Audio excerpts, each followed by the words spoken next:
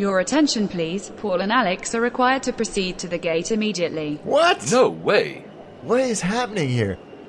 This is the last call for the Layovers podcast. Really? Come on, man. This is our thing. We got this. Oh, yeah.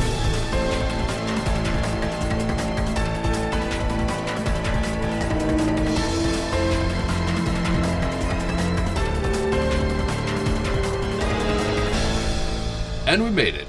Of course, geeks. Flight 51 to Düsseldorf. Hi, Alex. Hey, Düsseldorf. You know, I'm amazed that we haven't covered this before. That's a great airport. Have you been? Yes, I've been, but a long time ago. It's been rising now. You know, it's the third airport in a way for the Lufthansa strategy, you know, after Frankfurt and Munich. It's a very important airport because the region is very economically active next to it.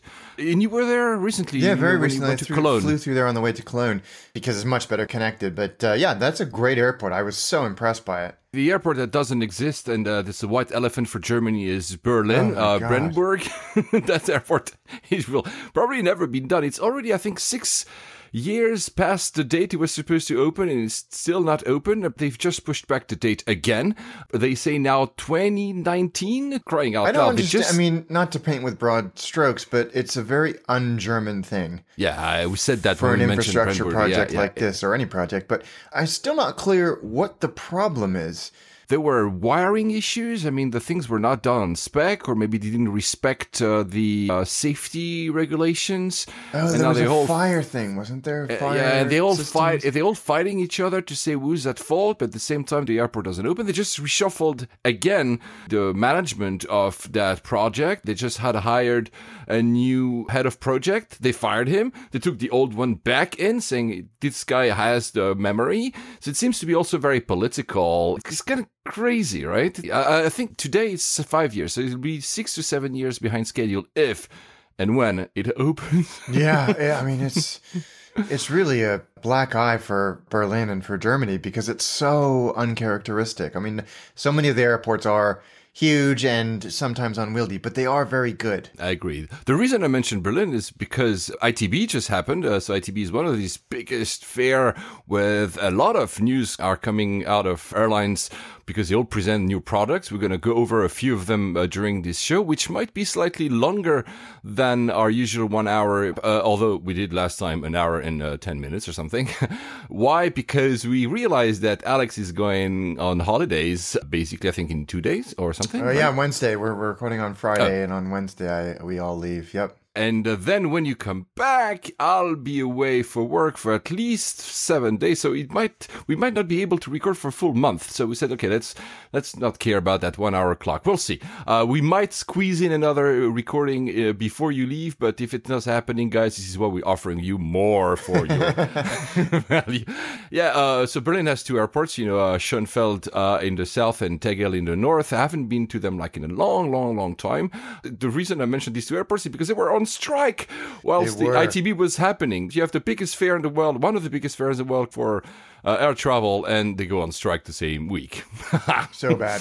But the big thing that was announced, there's many things, but the big one that everybody was waiting for, Al Baker always exaggerating about these headlines. Well, for once, he was promising us this new business seat for at least 2-3 years, and they finally revealed it, the Q Suite. And yeah, you know what? Now I understand there's no need for a first class because it's really quite amazing. It looks really, really impressive. Yeah, for once he's lived up to the hype. Yeah, I think Johnny Clark over at the Design Air had a really pragmatic take on this, which is it sounds revolutionary, but the components of the product are not.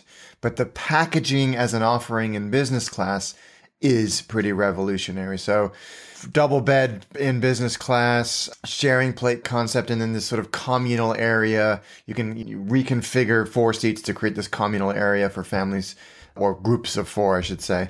And I think it looks great. It looks really high quality, and I think it will be extremely popular. I have one thing though. So you can create a double bed by basically joining the two middle seats ones into a big one. So that's pretty cool, actually. I think Al Baker said, you can take your honeymoon on Qatar Airways, but you'll have to keep silent. Yeah. Well, thank you, Akbar Al Baker. That I see happening because I've seen when I was flying a few times in very high-end business class products, but also sometimes at Emirates when I was upgraded to first class, I've seen couples going on honeymoons, and of course that would be a nice sell for a once-in-a-lifetime thing. Now, the reconfigurable chairs that create a meeting room, this is the kind of stuff that always is being touted, but I don't really see people wanting to do that. I think, don't you think? Well, I'm thinking about my family, like my wife and my two sons were flying to Hong Kong, certainly not in business class, but I could see us using this configuration for the entire flight. I think it would work really, really well.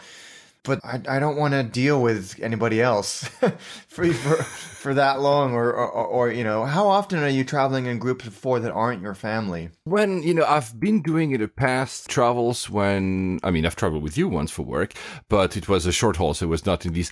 But even, I like you very much, Alex, you know that, but if we were to travel for 11 hours, unless it was really a pressing matter to deal with, we'd probably be secluded and having our own thing and maybe working, chat a little bit at the beginning, but not like going into a full work session. I don't really see that happening in the business world. I've seen that on short haul, but on long haul, I don't. It's great marketing to say that you can do that, but we'll see. Great product, live to the hype. We'll see. It's going to be actually fitted quite soon. Quite I think aggressively, the first routes to take it actually will be from London, so we'll be able to see that. It will be on the 777, and then they will retrofit one existing 777 per month. So it's a quite aggressive retrofit compared to, let's say, United and Polaris. Yeah. Let's stay in Germany. Let's stay in Berlin. We got these kind of lists all the time. They all with a different methodology. The world's worst airports, this time according to a website called eDreams. Schönfeld, Berlin, number one, the worst airport in the world. Then goes Luton, LaGuardia, JFK, Brussels, but the second one is Charleroi. Lima, Campino in Rome, the second one. Tegel, again Berlin, this is why I wanted to mention it. Charles de Gaulle and Orly. We said we are not big fans of. Any surprises there? I think it's a little harsh on JFK. Yeah. Again, like we said in recent episodes, JFK is improving very, very quickly. Luton, absolutely. That's a crap hole. It seems to be permanently under construction on the inside. I'm not a fan of it. Although I just read an article recently that it's the busiest private jet airport in the UK. So I think they're doing something right. But yeah, I haven't been to half of these airports, so I can't comment. But on the ones I've been to, Luton, yes. LaGuardia, absolutely. Kennedy, I think, is harsh. Paris, both Paris airports. Yeah. No, I've not been to Lima. That's 15-hour flights from Emirates. Maybe we'll think about it and do it together, and not on a Q suite instead, so we can even have our not talk to each other 15 hours. No, I'm kidding. One quote that I found really fun about Berlin. It was the co-founder of a startup called Creative.ai, who says Berlin's airports are a joke. No international direct flights, provincial service, regular chaos at peak times. In short, Berlin's airport are a perfect symbol for the capitals of Europe's biggest and arguably most innovative economy, stuck somewhere between the future and the past. And I think it's actually a very good analogy there. That is a nice quote. Kind of sums it up very concisely. So since we're on lists, the thing that happens every year, Skytrax, that's a very well-respected list. The best airports in the world, so let's not talk about the worst one, but the best ones, voted by air travelers, or by people like you and me. So there's always a bit of bias towards the airports that a lot of people fly to, obviously. I will go through the list of the first 10. Let's do it. Changi, Singapore. Haneda, who went from fourth to second. That's actually very nice. Incheon, Seoul, it was second is third. Munich, Hong Kong, Hamad, so Doha, Nagoya, Zurich, Heathrow, Frankfurt. That's the top 10. And then you go Amsterdam, which you were recently, is 11. And Kansai, which you might go to soon, is 12th. The first airport in North America is Vancouver, 13th. So that's pretty good. Narita, which we spoke about last weekend. By the way, I want to say, I actually love that airport. I don't want people to have this idea that I don't like the airport because I was maybe not overly enthusiastic about it. It's number 14. Cape Town, which you recently went to, is 19. The first U.S. airport is, I've never been to it, Cincinnati, Kentucky, 26. No, have you ever been there? No, I'm very surprised. Have you been to Denver, number 28? No, I haven't. Yeah, I see. But these are the two ones that are a bit of a bright spot for the U.S. First of all, do you agree with that list? Yeah, I think it reflects some of the things. I was a little surprised about Haneda being second. I think it's a functional airport, but it's nothing compared to Hong Kong or some of these other, or Incheon, or even Amsterdam. I like Amsterdam Airport. When you did the Doha trip, you talked about so much of the improvements that they've done on it, and it clearly is showing in these that they've jumped 4 places. Yeah. I think it's harsh to have San Francisco at 39. I think San Francisco is a good airport. I think where it probably loses a lot of points is because of the weather. So there's always ground stop delay programs. So I bet you they lost points on that. But functionally, especially the international terminal, I think it's a good airport. But generally, I love to see Lucy. Tiny little airport, number 36. Oh, that's good. Well, Madrid, where's Madrid? 31? Nonsense.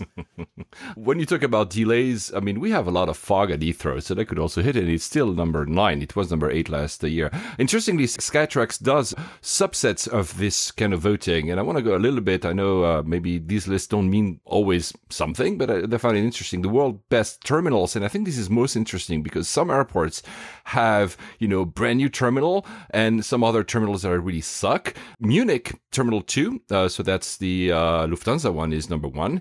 Heathrow Terminal 5, surprisingly, is number 2. I would have not putting it so high because I find it that it's overcrowded. Changi Terminal 3 is at 3rd. Terminal 2 of Heathrow at 4th. And then you won't like it. Madrid T4 is number 5. They're out of their minds. Haneda, the international terminal, 6. The Terminal 2M of Paris-Charles de Gaulle at 7. I don't agree with that one. T3 at Dubai, 8th. T2 at Mumbai. I've been only once, 9. And Shanghai Hongqiao Terminal 2 is 10th. I mean, I prefer, I don't know about you, but this list is better because some terminals are really vastly different in the same airport. Absolutely, yeah. You compare, like you said, Terminal 3 to Terminal 5 at Heathrow. Those are very, very different experiences. In Terminal 2 is, for you guys who have been and will be, it shows a bit of the future of Heathrow because that's the layout that you'll see in pretty much all terminals, Terminal 6, when it finally released, etc., etc. World's most improved airports. So that doesn't mean anything because you could be a very crappy airport that just improved. Yeah. First is Jakarta International in Indonesia. And like you said, Hamad in Doha is number 2. Then we have Houston, number 3, Delhi 4, Guangzhou in 6, Narita at 8. Actually, people thinking, I was telling you last week that Narita has made a lot of efforts to improve the passenger experience within the bands of the airports, and that shows. Paris, number 9. I have to flow again. Maybe I'm wrong about this one. And LA, number 10. LA, one of the most improved airports. The times I've been through LA recently, it feels like it's getting better. I liked it last year. I did. I mean, I did only 2 terminals. The one where Virgin America was, I think T4, whatever it's called, and the international one, I don't remember the name of it. Yeah. World's best airport shopping. Heathrow number 1. I'm not actually too surprised because there's a lot of shopping there.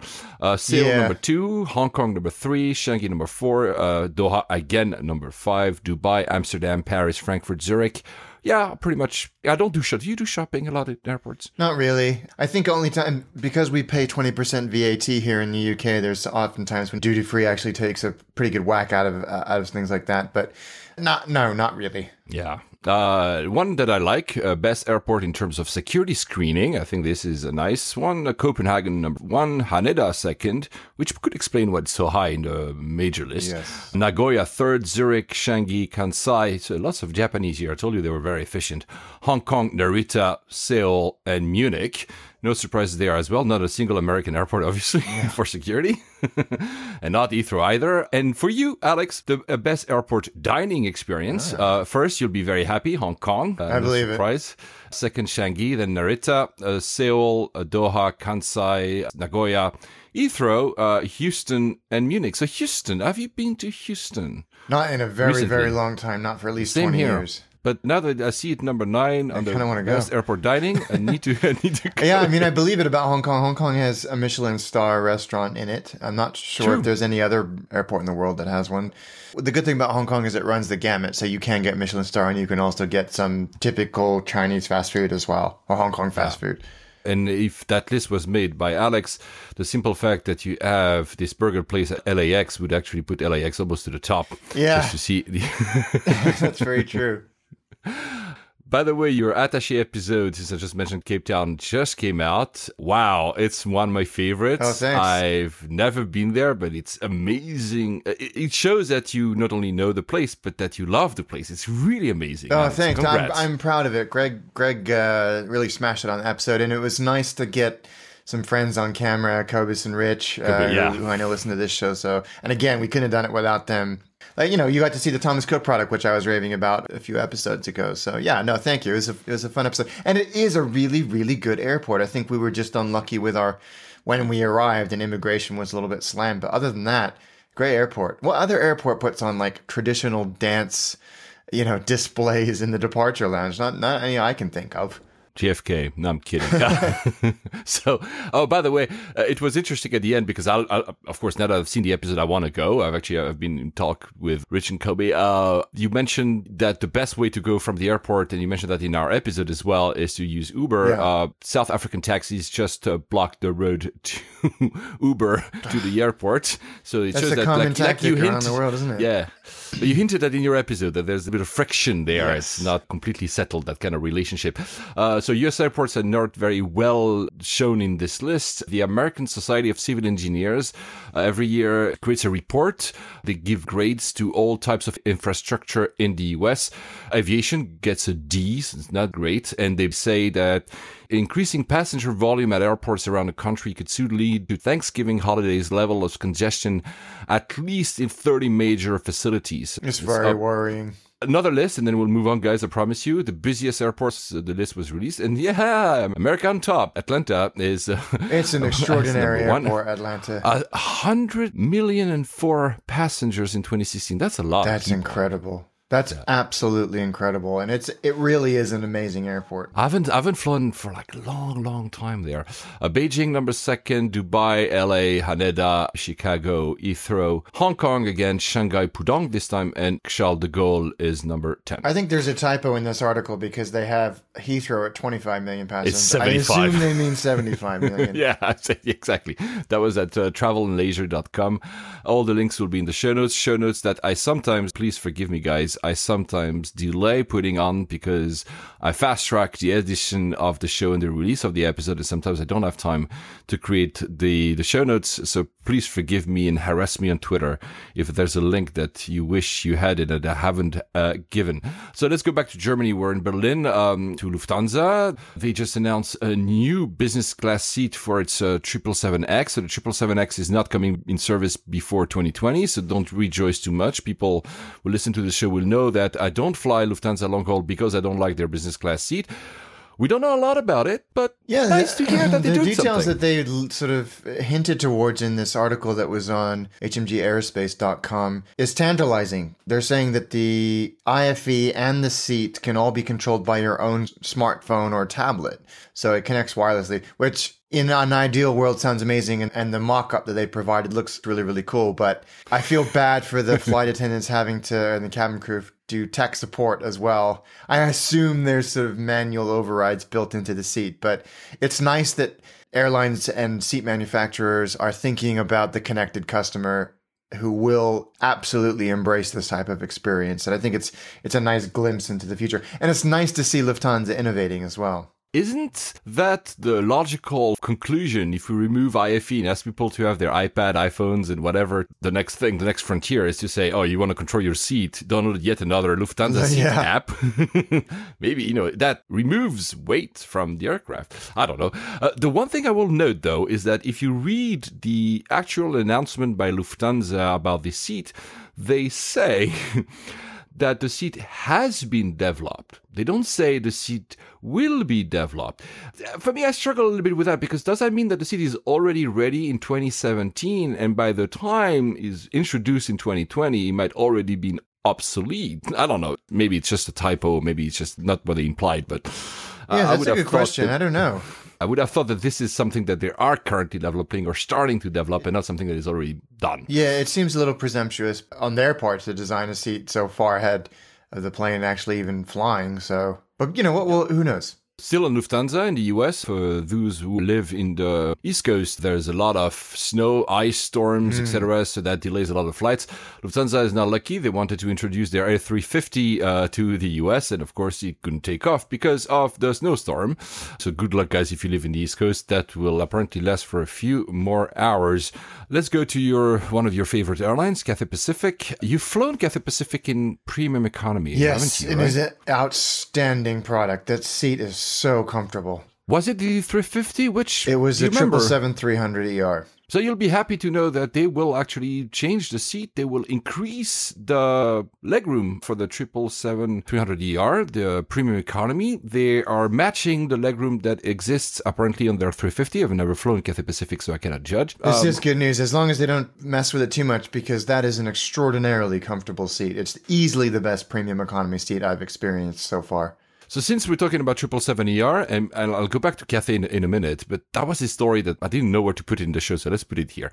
That story about that Swiss International 777 that flew from, I think, Zurich. It was supposed to land in the US somewhere. I don't remember now. I don't have the story in front of me.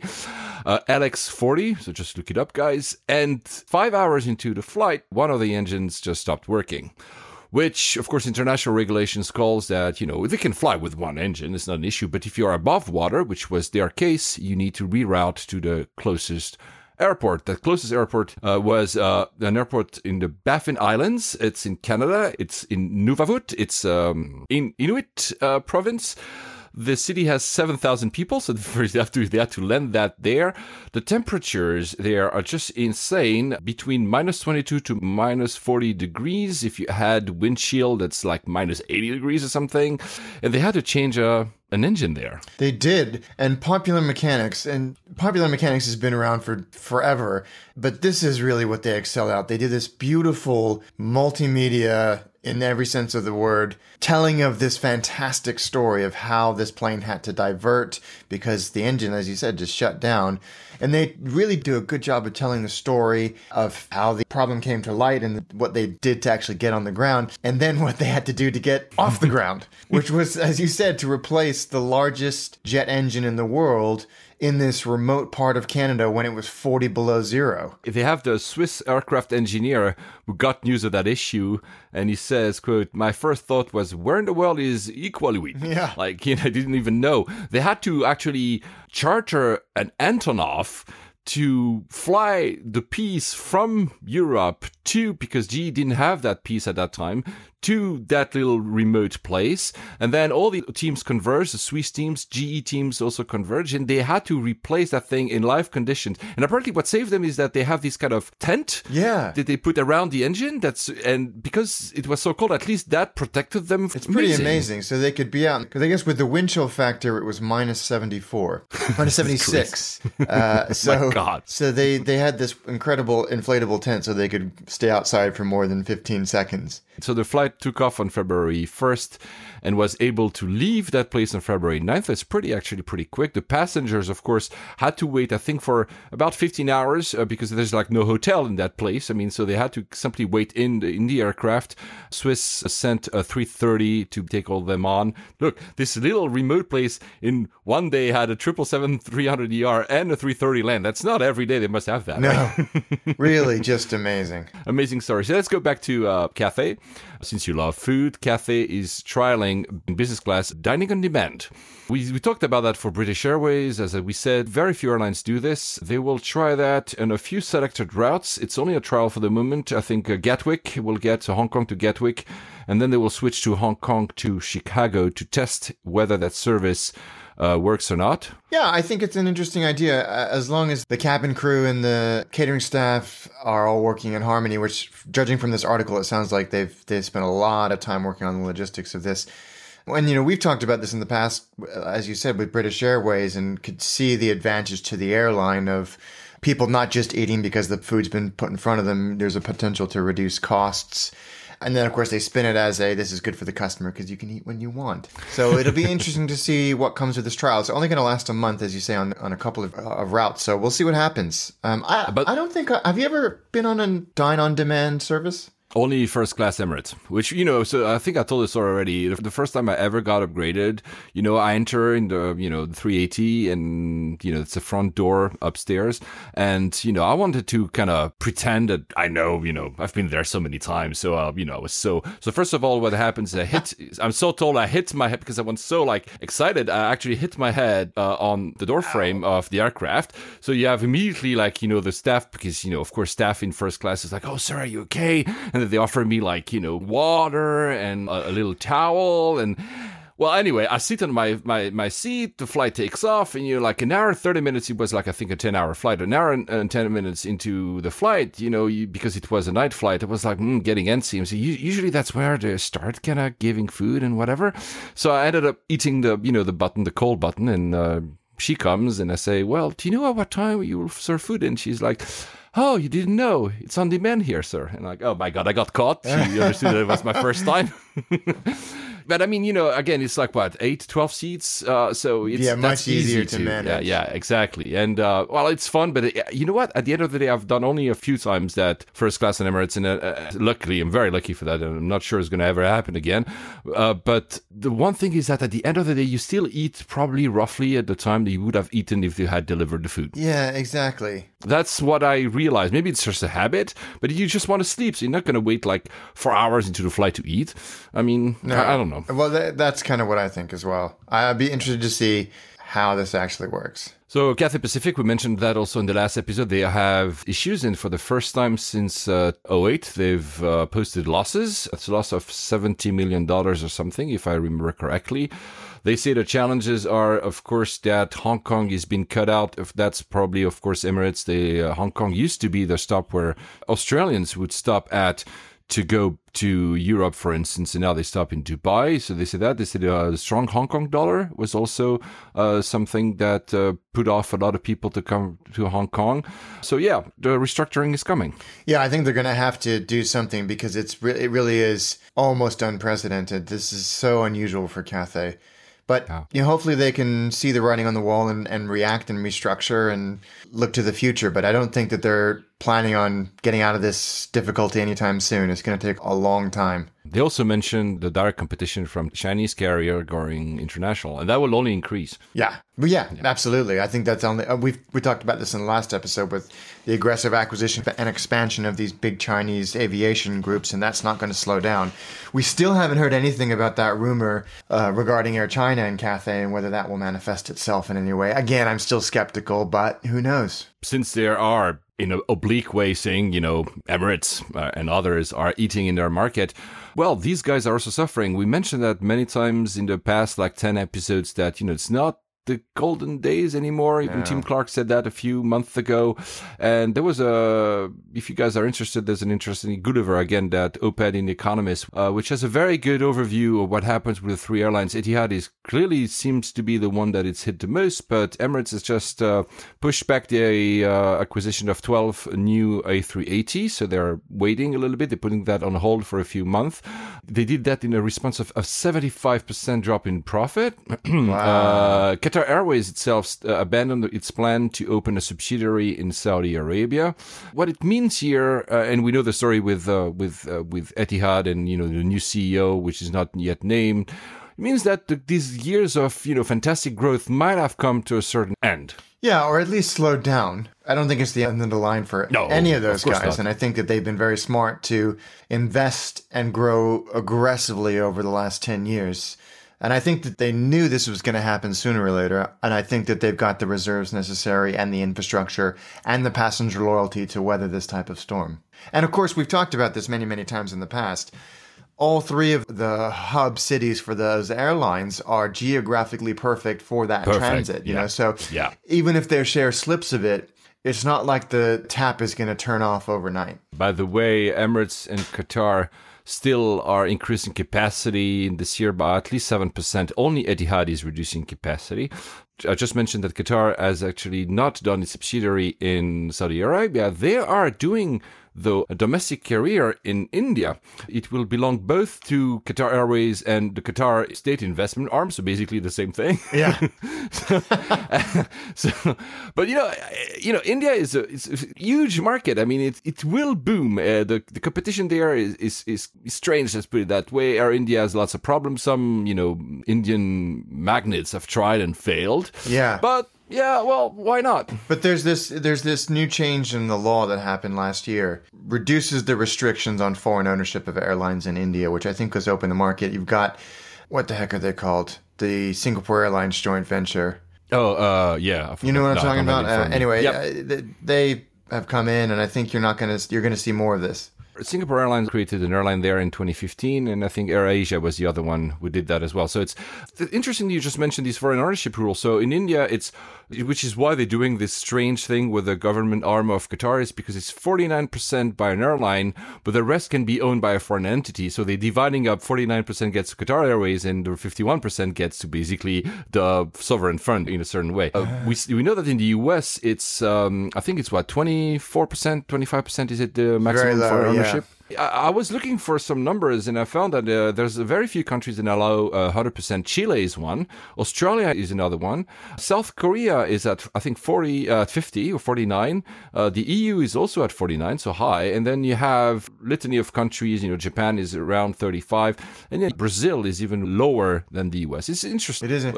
So Vistara, that's the one between Vistara, yes, Tata Group and Singapore Airlines. And that's a very equitable split. Singapore Airlines own 49% of it, and Tata own the remaining 51%. I wonder how they're doing. No, I've not followed up at all.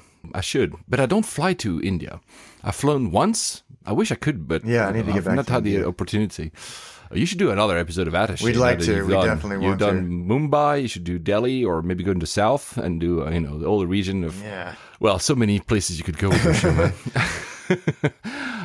Since we're on these airlines and Emirates, United, so we said that Emirates was opening this route from Newark to Athens and back, Athens in Greece and not in Georgia.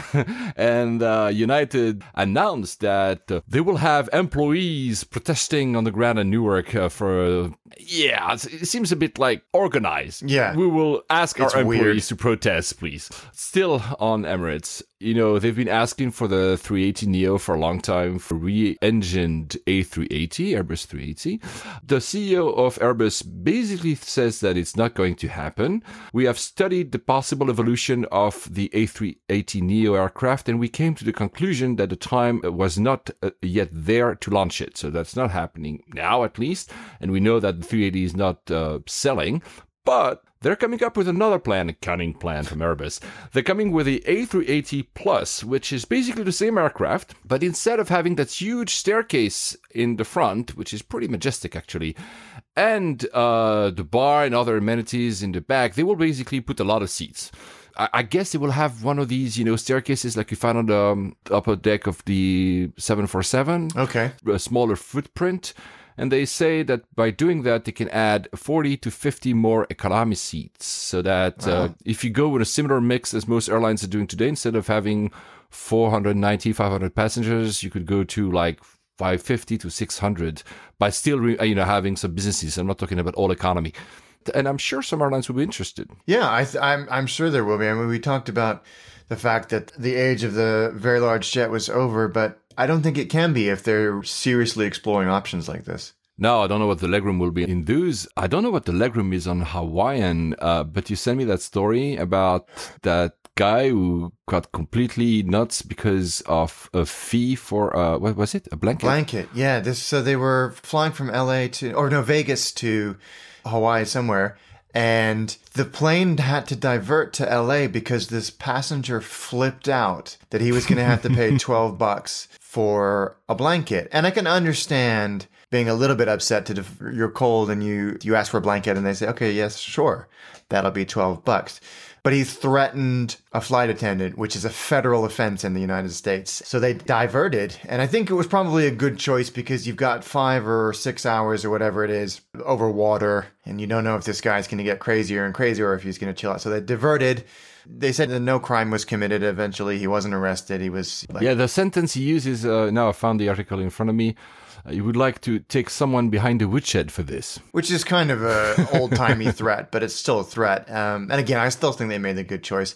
They pulled him off the flight, and they questioned him, and they said he didn't commit a crime, and they let him go. And I guess just a few hours later, he took another flight. Happier stories. I really love that. There was a couple flying from Chicago to Munich, and they left $166,000. Who does that? In the overhead compartment. Like, why would you take that?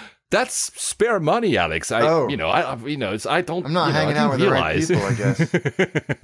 But you know what? I like the fact that the money was returned to them. That and is apparently it was not a nice spare thing. money. It was literally money that they got from inheritance and they just forgot about it. Maybe they were still upset about the death of a relative. Maybe that's pocket money for Al Baker. Let's go back to Al Baker, to our friend, the head of Qatar Airways. He says that he will not take delivery of any Airbus A320 Neo because he wants to go instead for 321 Neos. The 321 is proving really, really successful. There was an article on marketexclusive.com. The title says it all. Airbus A321 Neo kicking Boeing MAX 9 butt. But if you look at the numbers, the MAX 8 is successful, so which basically is the equivalent of the 320 Neo. But the MAX 9, if you look at the numbers of airframes being sold, it's really lagging. Yeah. Boeing just rolled out the first MAX 8, so you're going to be able to see the skies. Yeah, Southwest just took the first one. Are they replacing all their fleet with that? I think slowly, yeah. I think a couple of days ago, they just took the first one. The day they were rolling out the MAX 8, this already is talking now about the MAX 10X, which is an even larger version of the MAX 9, which would be the competitor to the 321 Neo, actually. But right when they started announcing it, some of the lessors are saying, yeah, it's a very bad idea. You're not going to go anywhere with it. The 321 Neo is still a better aircraft. Boeing seems to be like in a corner there. Yeah, they are. And I think that because the 321 has had success as an existing airframe, adding the additional capacity and additional efficiency is really proving very, very attractive to a lot of people. They must be doing something on price as well. They must be doing something on price. We already mentioned his name, the executive chairman of Air Lease Corp, which is one of the largest leasing companies of airframes in the world. Stephen Udvar-Hazy suggested that the MAX 10X exists only because of the failure of the MAX 9 to prove competitive with the 321 Neo. Yeah. Which just tells us, because if that guy is almost a market mover. If he says that he doesn't like an aircraft, the aircraft manufacturers are listening. Yeah. There's an alternative view if you go on fool.com, which says that, well, yeah, maybe, but at the same time, the whole program, the 737 MAX, is actually one of the fastest selling commercial jets in history. Boeing would be crazy to now start overhauling the entire program. They should just get on with it. It will be successful in the end. They shouldn't actually change their strategy. Yeah, and we also have to remember that orders don't necessarily mean deliveries. Correct. People convert an order for 10 A320s to 4 777s and vice versa. So until the plane is in the sky, it's a good indicator, but it's not the end of the story. But the 321 Neo, the long-range version, could be something that would change the competition over the Atlantic. Yeah. Because JetBlue is thinking about introducing routes from the US to Europe because of that aircraft. Yeah, they've been humming and hawing about this for a long time, and there was rumors that they were going to announce A330 orders a couple of years ago. But they're already big operators of the A321, and I think I'm going to be taking it over the summer, Transcon. And so if you say with a slightly different version of what you already operate, you could fly to Europe, then you can see how that much more elegantly fits into their existing fleet strategy and opens up a whole new level of, or whole new market to them. So we'll see. Mint from London to the US, that would be nice. Yeah, because from what I can see, Mint is a hell of a product, and it's already being touted as the best value premium product in the US. And I can see it. I can absolutely see it. So hopefully I can come back in a few months with a field test report. Well, I hope so. I'd be very jealous, but I really hope so you do that. Let's stay a little bit more on aircraft. There was a very interesting article in the Seattle Times where they said there's a fire burning in the wide-body market, saying that, the 777ER was released 12 years ago, and that's exactly usually the cycle for leasing. We just mentioned leasing, which means that a lot of these might come back into the market and will hit Boeing where it hurts, because Boeing really hopes to sell a lot of the 777X. And that there might be, and that also includes Airbus, there might be a glut in the wide-body market, and that maybe we'll see all these hopes of selling big wide-body aircraft being crushed in the next 3 years. Do you think we'll see these manufacturers suffer? I'm not sure. I think of all airplanes, the 777-300 has a huge opportunity for secondary market and secondary leases. They're still extremely efficient airplanes, and they'll have low cycles, high time, but low cycles. 12 to 13, that's sprightly for a plane these days. So I think that there's definitely going to be a secondary market. Now, for Boeing, I'm not sure, because they said that they will reduce deliveries of the 777 from 100 a year nowadays to 40 only in next year. They might be suffering because, like you said, they're all in mine condition. So why would you buy a new one where there's so many that could come back on the market? Yeah, but I'm not 100% sure, because we've talked a lot about the growth in Southeast Asia, especially in China. They're going to need airplanes. And yes, they may pick them up on the secondary market, but the planes that are coming off lease cycles from these, if you will, tier 1 airlines, they're going to need to be replaced. And I think that if you do see a downturn, it's going to be temporary, because that goes against every other trend that we're seeing in air traffic and air travel and aviation and cargo miles, all of that. So there's going to need to be airplanes to pick up that slack. The same guy I just mentioned called the next plane the 797. Yes. So that's not a plane that exists yet. I know we both like the 757 and the 767. I've flown, again, one BA 767 from Madrid to London. It's a nice experience. Boeing is thinking about what should they do there. Should they introduce a new plane or not? Again, 797 is just a code name not by Boeing. Boeing calls it Mom. So Mom is not soccer mom. Mom is middle of the market plane. What do you think about that? Do you think Boeing will actually deliver on a new aircraft that would be standing, in this kind of 230 to 260 seats? Absolutely. Yeah. There is a damn good reason why between them, American, Delta, and United have 220 757s with an average age of 22 years. They do not want to get rid of those airplanes because they serve a very specific market very, very well. And those things aren't going to be the most efficient airplanes in the sky either. So from what I understand, Boeing and United sat down and looked at, and Delta and American, but I think it was United that sort of came out so enthusiastically about this middle of the market concept to sit around what the 757 and 767 does. I think we all thought, including the manufacturers, that the 321 and the 900 MAX, etc., would do that. But clearly not, because while American has ordered a bunch of A320s and A321s, they're still enthusiastic about this idea of a middle of the market. I think it would be cool. I think it's pretty likely to happen. I mean, Boeing have got to do something. They can't just keep iterating on the same airframes. It's interesting that there's almost like a difference of philosophy here, because Airbus is clearly pushing in narrow bodies and saying your 320, 21s and all this will actually solve your problem. That 797, let's go like this, would be a wide body, like a twin aisle plane. It's almost a different philosophy. Do you think Americans, like these airlines, are used to have, twin aisle planes, and that's why they want to go further with it? I don't know. I don't know either. But you remember that Delta, all three of those airlines use 757s on international routes as well. You often see 757s at Heathrow, Manchester, Dublin, even in the west of England as well. And I think that really shows the versatility of that airplane, that it can be dispatched all over the world, especially for American-based airlines. And it's high capacity, it's relatively efficient, nothing compared to what we have today. But so you can see why it would pique the interest of people that are so dependent on that type of airplane right now. And for those AV geeks, I've never flown in one. There was at one point the Airbus A310, and that was a twin aisle, a small twin aisle. They never went back to that kind of design, sadly. I love twin aisle aircrafts. Me too, yeah. I think it makes everyone's life a little bit easier.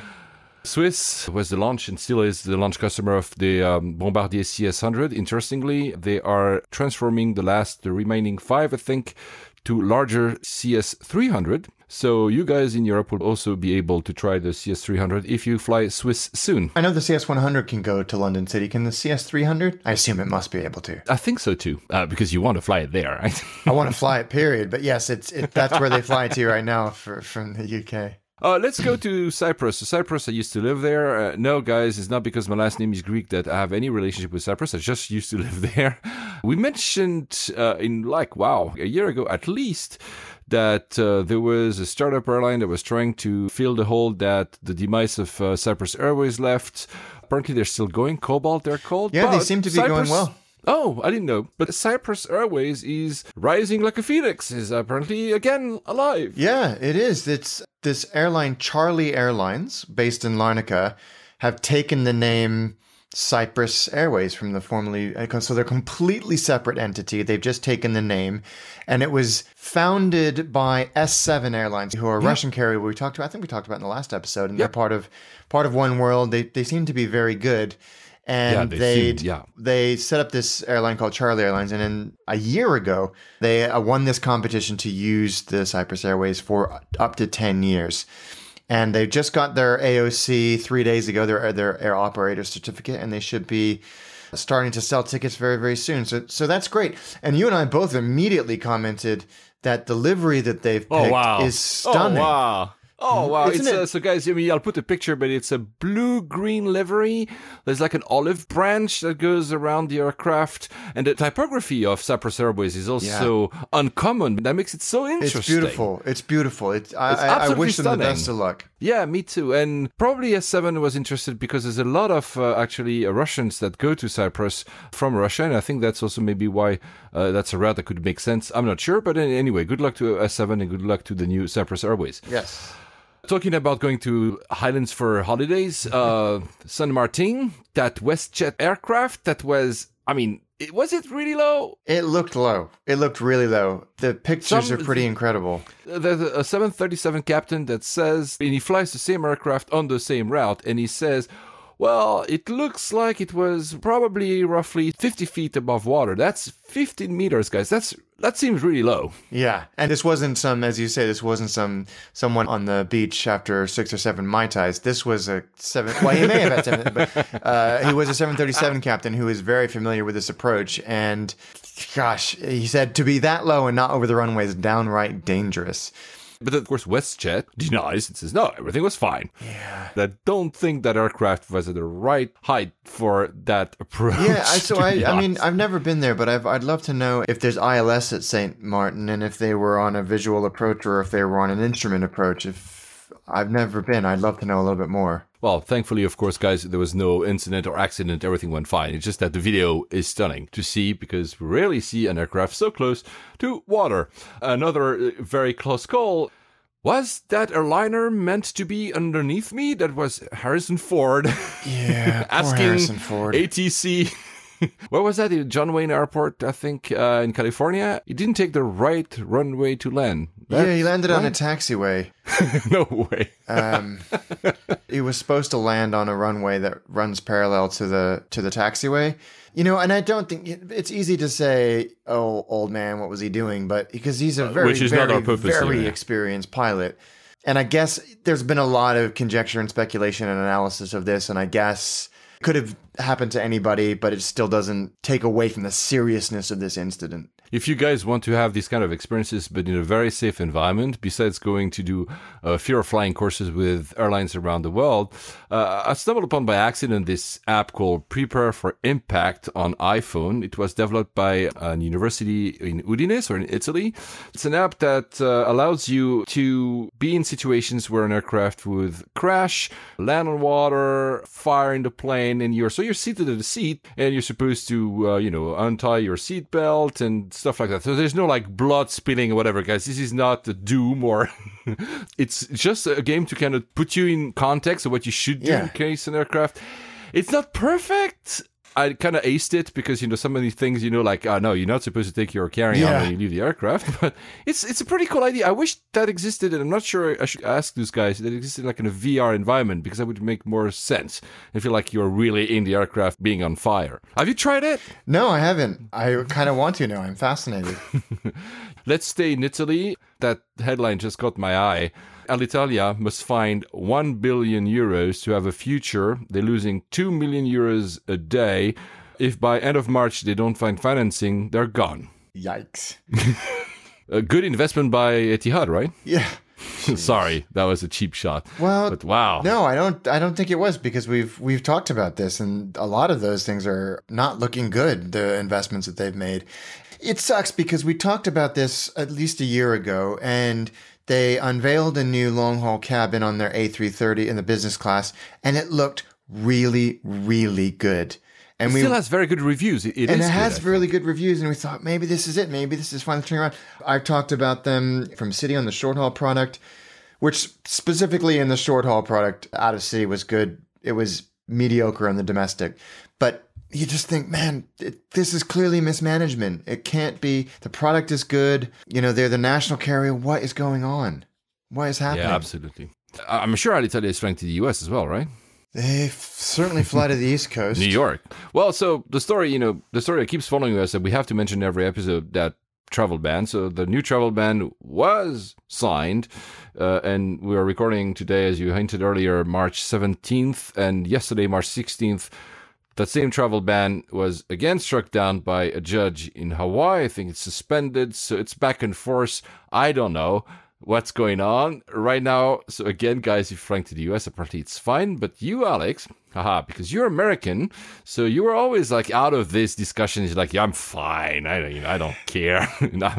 He cares. Alex cares. A very caring person.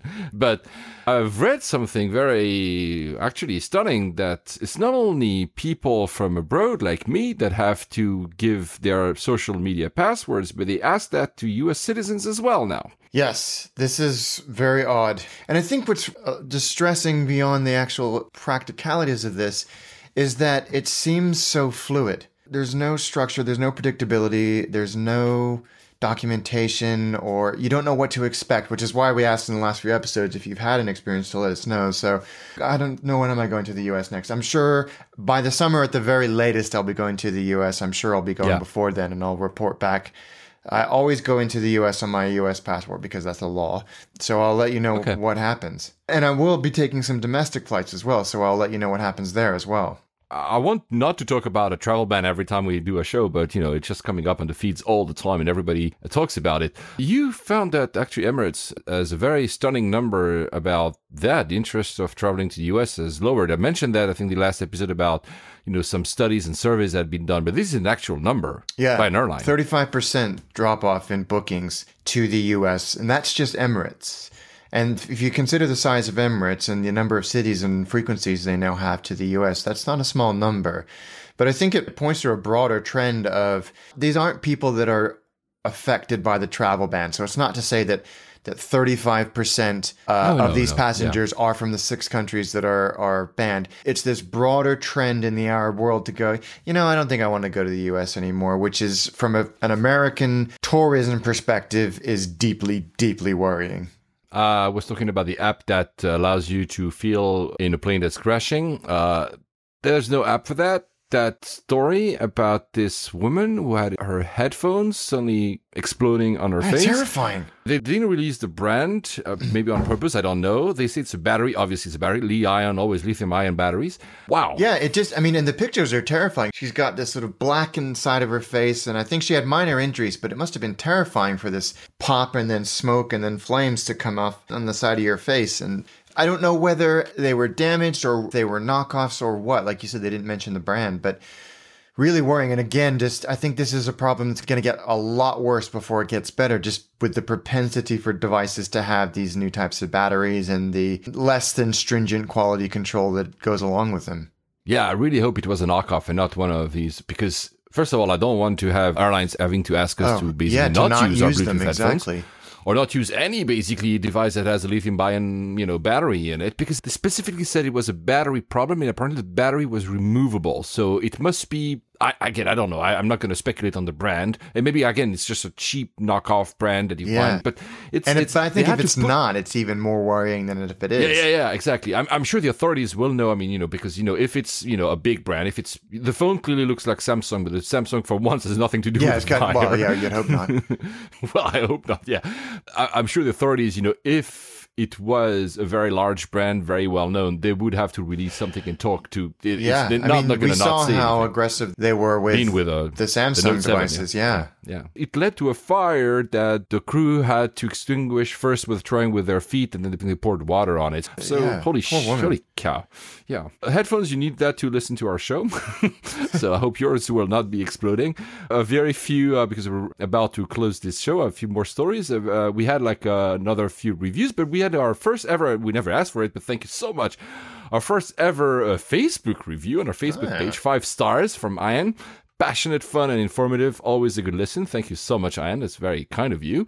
Another review on iTunes, 5 stars by, I don't have the name in front of me. I suck. I forgot to write it down in my show notes. I will be saying your name in the next episode. I'm really sorry. Love being to geek out on airports, planes, and airlines with you. Alex and Paul hosts are entertaining, informative. The one thing that is interesting is that person, he or she, says that started listening while we were inviting people. So we had probably either Tony Tyler or Mark, the 747 pilot, and says that we should have more guests. And it's true. I agree. It's something that we've talked about in the past. And I think the only barrier that we have is there's certainly loads of people that we'd love to have as part of the conversation. It's just Paul and I struggle enough as it is to sync our own schedules, and bringing a third person in will just take a bit more time. But we definitely want to do that because we'd love to hear. And weirdly, or perhaps not entirely coincidentally, our highest rated and most listened to episodes are the ones where it's somebody else talking. Yeah. Alex and myself sat down earlier this week to talk about some stuff related to the show. And one of the objectives is to have guests and to find a way to have guests every 4 or 6 shows. Yes. I cannot promise you something. We have actually people that have even shown interest from the airline industry. So we will have them, we promise. We just have to figure a way that we can stick with it. We don't want to end up in the same situation as last year where we suddenly for 4 months we didn't record. One quote that I love about this review: I fly a lot around the world and my girlfriend sincerely thanks you, as I now don't have to talk to her about planes, seats, and airlines all the time. That's funny. Also, XTP Media, so Aviation Extended, said, whilst we are off air, how about checking some other programs? Here's a great airline and travel podcast, highly recommended. Thank you so much. LA Flyers said, congrats on your 50th episode. Keep it up, and thanks for your efforts. Also love the refreshed format. Thanks a lot. Oh, and stick with the fast-paced format. That's funny. Your ramblings are appreciated. Ed Parsons, great episode, explains the crazy designs of Narita. And Ashley Quint at Luxury Traveled also says, great episode guide. One thing that I don't do enough, but you do, is go on Reddit, on the subreddit Aviation. I actually found a few people talking about us there while just checking, and I will mention one. Username KOVY17. In my opinion, one of the best podcasts for airline is Layovers. Thank you so much. We appreciate that a lot. Talking about podcasts, 2 podcasts I stumbled upon because I've had some requests about the other podcasts to listen to: Aviation Extended, Omega Tau, Dots, Lines, and Destinations. There's a few others in this space that are cool. I usually listen when I run. I think that Alex does the same thing. I do indeed. Yankee Flyer, pretty cool podcast. They have already 30 episodes. I kind of enjoy that. And welcome to the world of podcasts to Flight Radar 24. Yes. They just launched their own podcast called AV Talk. I'm sure it's going to be very successful. I've subscribed to it. You guys should do too. Now, though, if you want to actually listen to cool stuff whilst you're working, usually when I work, I always have my headphones on with music. And thanks to Rich Oakley, whom you met in Cape Town, Listen to the Clouds. Oh my God, that changed my life. I don't know. The founder is called Anders Aberg. Sorry if I mispronounced your last name. And it's a mix of APIs that allows you to listen to some background music whilst listening to most available ATCs in the world. It's towers. So cool. Beautiful interface as well, and just a nice, really clever, beautifully designed. Well done. And for AV Geeks, very good news for you, Alex. San Francisco gets This beautiful observation deck. This is rare in the US. It is. It really is. And I think San Francisco has gone through this 15, 20 year upgrade process, and they're taking the old, sadly, because it was quite a beautiful building, the old tower that I've been up into many, many times that sits on top of Terminal 2. They're taking it down, but they are going to replace it with something amazing. They're going to replace it with a viewing area, which is great. San Francisco as a spotter's location is already amazing because you've got the Bayshore path that runs along the side of the approaches into both sets of runways, but this will just make it even better. Does Düsseldorf has an observation view? I am not 100% sure because when I went there, it was freezing. So I don't know. But it is a good airport for spotting because it does get an extraordinary mix of airplanes. In fact, when I taxied in there from London City, there was a Singapore Airlines A350 and a Cathay A350 sitting right next to each other.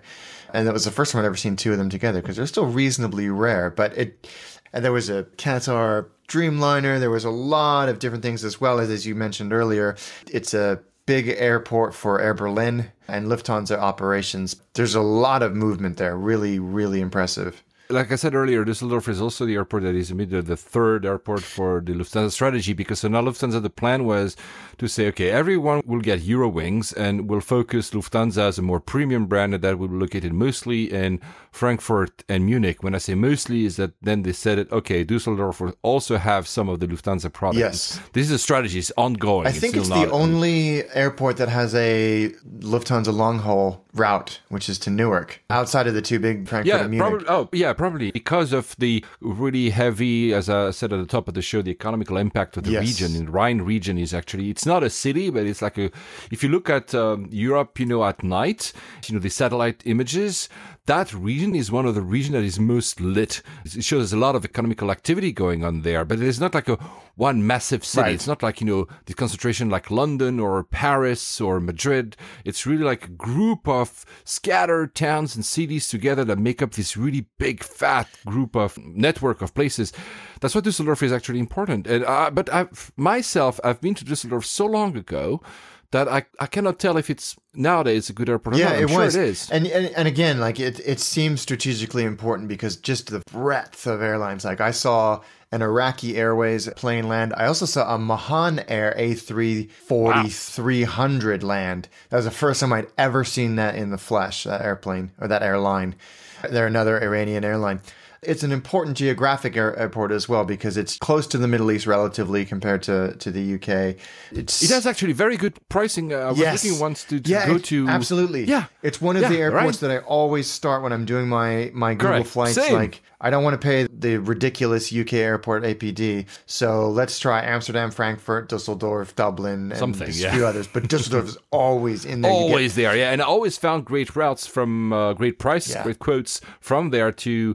Of course, with the Middle Eastern carriers, but not only, also from others. Even sometimes from simply going with one world and you go back to London stupidly, but then you have like a huge rebate on your same flight if you were to take off from London. So like Düsseldorf for that is very important. Yeah. But how was the experience within it? Did you like it? It was fine. It was very functional, very clean, very efficient. The terminal that I went in and out of was going through some fairly substantial renovations, so some of the amenities weren't available. But as an airport experience, it was very similar to Munich and Frankfurt, but just a little bit smaller.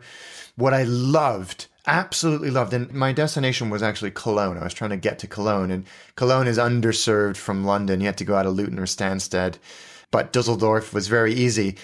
You go through one of the other terminals onto a monorail, but it's a hanging monorail, like one of those awesome hang-down roller coasters. Wow. Yeah, so this thing, it's fully autonomous. It's hanging down, and so you pull out of the station, and all of a sudden you're just dangling over the airport city, and you go through, and it takes you to this very good railway station with all of the wonderful intercity German services, the ICE trains and all of that. And I was in Cologne in no time. So the train station was built into the airport just as it should be. And it just made it a no-brainer to fly into Düsseldorf over faffing around trying to get from my house in Kent all the way to Luton or Stansted. That level of kind of infrastructure consideration was really, really impressive. So I liked it. I thought it was really, really good. Would you stay there for a layover? Yeah, I would. I'd be just to ride back and forth on the roller coaster monorail. But again, I really do feel like I'm going to be going back and forth there a lot because, as we've just mentioned, it does unlock a lot of premium fares, especially to Southeast Asia. Again, Absolutely. It was a comfortable, functional, availability of food was good and varied and reasonably priced. Yeah, I was really impressed with it. Great for spotting in terms of what comes through there. So yeah, really, really impressive airport. Like I said, I'm amazed we haven't covered it so far. Well, there you go. We did. Now, I hope to fly it because even though we just said that I found a lot of nice routes and nice prices from there, I've actually not been in recent years. So I will definitely want to try it and actually want to try that monorail thing. Yeah, super cool. Look at pictures of it. It's amazing. I'm a big fan of trains as well, so I will definitely try that. On that, Alex, we'll see, guys. We might record another show back to back, as in a few days, and release it later on whilst Alex is in Hong Kong, then in Ishigaki. I hate you. I don't want to talk to you anymore. And whilst I'm then myself, Dubai, Geneva, Athens, and Paris in the Val d'Isère, actually. So there's a lot of destinations. So we will see if we can record another one. Otherwise, you'll have to be patient with us until we see each other again. But we'll have lots of stories to share for sure. On that, Alex? Safe travels, guys.